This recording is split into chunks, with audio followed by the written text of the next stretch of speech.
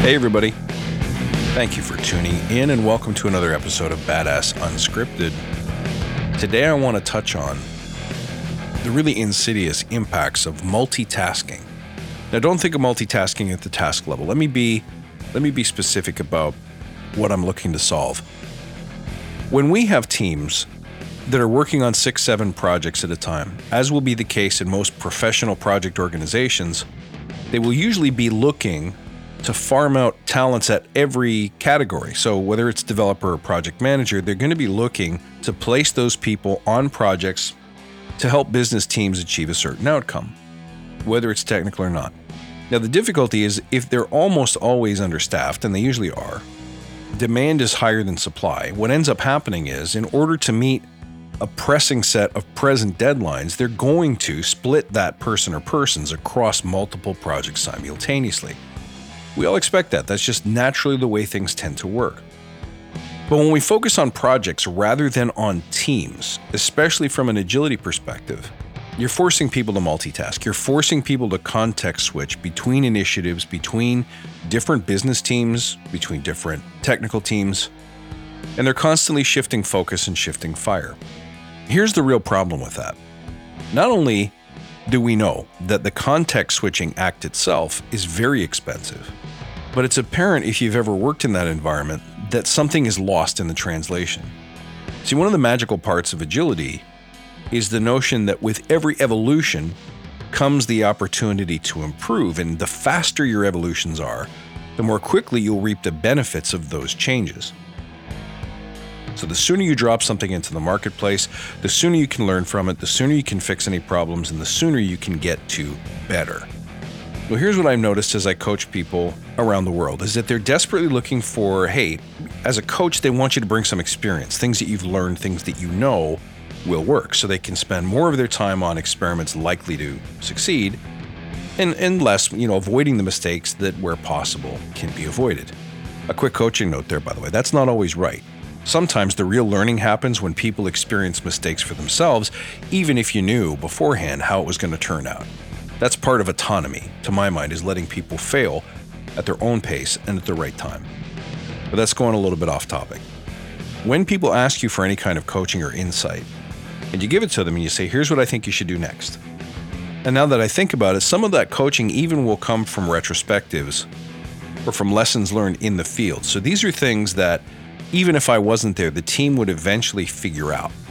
So a great example might be this. Let's say we're doing a workshop for a client, and we learn after doing the first workshop that if all we do is sit there as talking heads and preach to them, it's not as effective as if we get them involved, or if we inventory what people are experiencing and what they really want and desire, or even if we do a survey ahead of time to figure out what some of the common pain points or desires might be.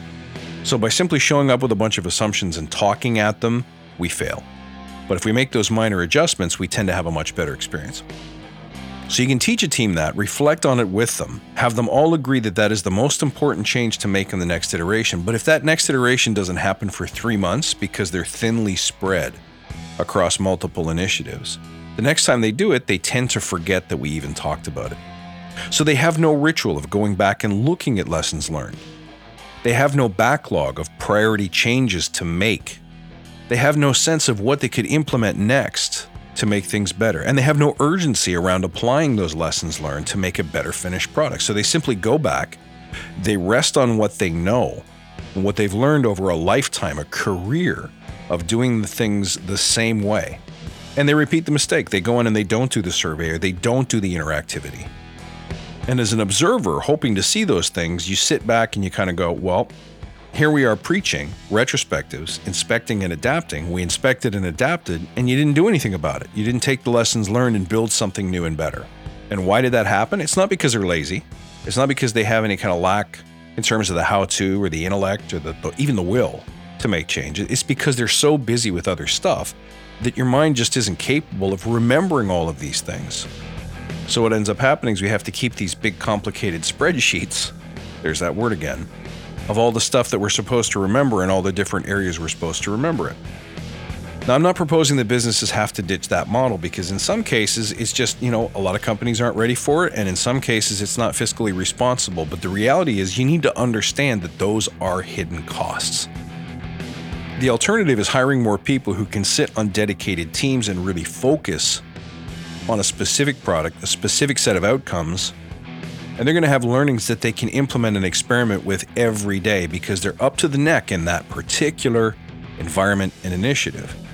But that too, hiring that many people and running the risk that they may be idle is not palatable to most businesses.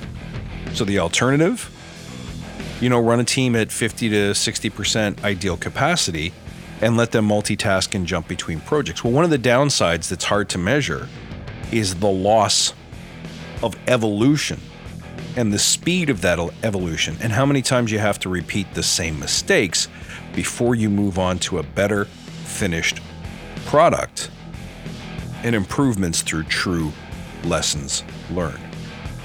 So when you communicate with executives about how to structure teams and environments for better agility, that's something to keep in your back pocket. That's an interesting discussion point that you may even want to raise, highlight, or better still demonstrate so they can understand the impact of the choices that they make. And that comes down to leadership mindset around investment in agility.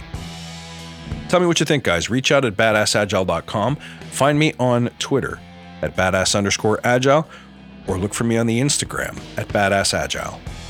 Look forward to connecting with you there. Have a great week, guys. Until we meet again, stay badass.